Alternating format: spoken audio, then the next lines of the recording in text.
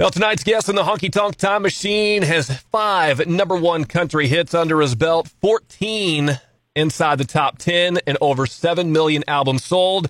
And he is one of my all-time favorites. Gary Allan is with us tonight. Gary, thanks so much for being a part of the show. My pleasure. Good to be here. Throughout the show, we're going to get to know Gary. We're going to talk about all of his biggest hits. We're also going to talk about and play his new single, which you've been hearing on K103, Waste of a Whiskey Drink. We'll save that for a little bit later on. But for now, let's just start at the beginning, Gary. Anybody who's a Gary Allan fan knows that you were born and raised in Southern California, right? Yes, sir, out in Orange County. How far away is that from Bakersfield, California? 2 hours, hour and a half. Okay, so you know where I'm going with this. Was was the Bakersfield scene like your biggest influence? I mean, it had to be, right? Yeah, absolutely. Buck and Merle Haggard and Dwight Yoakam too. That Guitars and Cadillacs record came out in 1986, like right when I was graduating high school, and so that was all that sound was a huge part of my life, and that was back when the Palomino was going off. So there was a couple Hollywood clubs that were had some really good country music in them too. So you get influence from that perspective, but also you come from a family where music was pretty important too, right? Absolutely. There was always a PA set up in our living room. My dad played, my brother played. So there was I think that's what I did every day when I got home from school was go through a song book and just learn songs. So tonight's show is all about you, Gary. We're going to play a ton of your music, but we also want to mix in some of your influence, like maybe a Merle Haggard, Dwight Yoakam. So if I'm picking a song, would Guitars and Cadillacs be the one then I should play? Or yeah, I would say Guitars and Cadillacs, Dwight. That's just that whole album. It really changed my life. I think that, and then that was right about the time the Highwaymen tour came through, and watching Johnny Cash and Waylon and Willie. It was that was really life changing. That was when watching somebody play with just a guitar. It was very hardcore and cutting, and it wasn't a whole band. It was just a dude and the guitar. When I was growing up, I only knew really the Nashville sound early on. I didn't get introduced to the Bakersfield sound until much later. But it was so cool to be introduced to it after I'd heard more of the Nashville sound and be like, man, this is just a whole nother avenue of a way country music can sound that I didn't even know about. And then I just fell in love with your music and Dwight's music and everybody else's kind of after the fact. Yeah, it's definitely got a different twang to it out there. I'm definitely a fan of the West Coast stuff. How did you go from there to Nashville, Tennessee? Can you take me through how that transition happened for you? I was actually selling cars. I'll go back further than that. I had a construction company. My friend, Byron Hill, got the gig as head of A&R for RCA Records, so I thought I had a record deal. Sold my company. Byron got fired. I was selling cars at a Dodge dealership, sold a lady a truck, and she came in a little bit later to get it washed, and somebody was listening to my demo in that truck, and it was an old song by, who was it? If I Was a Drinking Man was the name of the song. Neil McCoy. Okay. Had it. But anyway, I sang the demo to that, and she came in going, "Who's on this demo?" And I go, "Oh, that's mine." And she said, "Well, who's messing up your song on the radio?" And I kind of laughed and said, "Well, that's a songwriting demo, and usually you like whoever you like first, And anyway, I told her my whole story, and she said, "Well, what's stopping you?" And I said, "Well, my next step was probably to go to Nashville and make a demo there." And anyway, she goes, "What do you think that's going to cost?" So I go, "I don't know, $10,000-$12,000." And she wrote me a check for $12,000, and I flew to Nashville, made a demo, and was in a bidding war within like 5 or 6 months, and ended up on Decca Records. And eventually, you were able to pay her back. Yeah, it was all just so random. In hindsight, you get there, you sign your record deal, and you put out your first single there in 1996, Her Man, which to this day is one of my favorite songs of yours. I didn't know until I watched your Facebook video, the Gary Allan Rewind, that Waylon Jennings did that song first. I had no idea.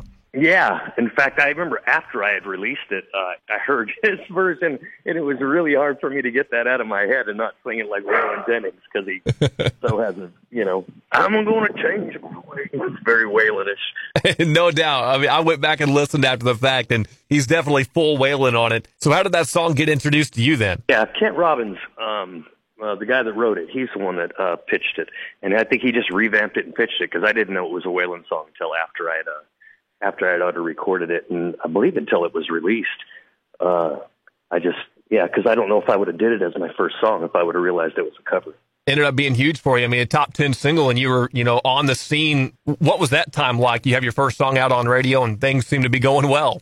Super exciting. I can remember hearing that at my parents' house in the garage on the radio, and just giant in life, thinking, oh my gosh, you've worked your whole life to do something like this, and you're going to get a swing at it. A few more songs from that first album, Used Heart for Sale, come out. They're all right around that top 40 range. But your next big hit was It Would Be You, which was the title track to your sophomore album. I probably heard it before I heard Her Man.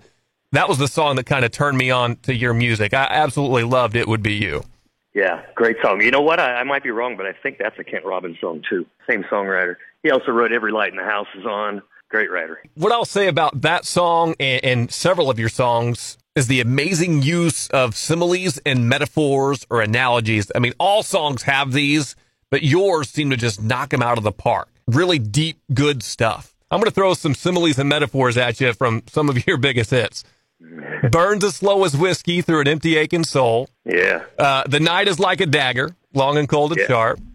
And then your love is like a deep, dark river pulling me out to sea. Yeah. And another one is I'll fill those canyons in your soul like a river lead you home. That's just a few. Your songs are full of these things. Yeah, I'm a lyric guy.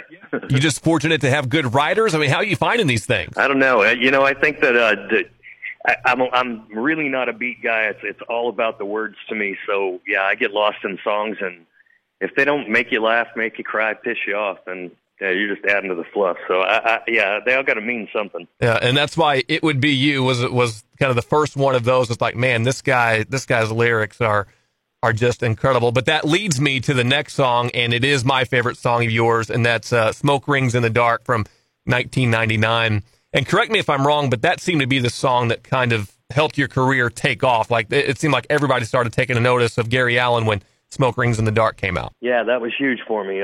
We did that with Tony Brown and Mark Wright. And in fact, the single that we have out right now, I put that exact same crew together.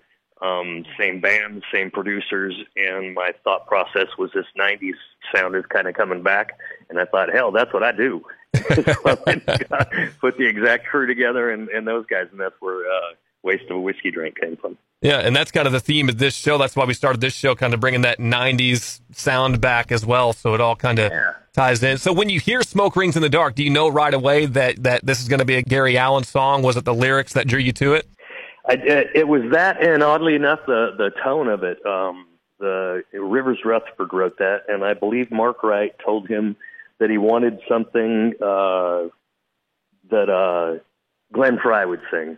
That was the direction.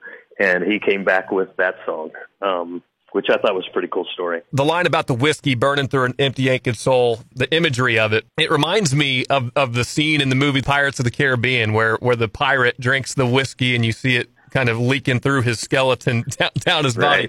But for me, I don't know, it just takes me there. But that's what you kind of want in a song. You want that imagery to take your listener, just on this journey with them, and you accomplished it. Absolutely, yeah.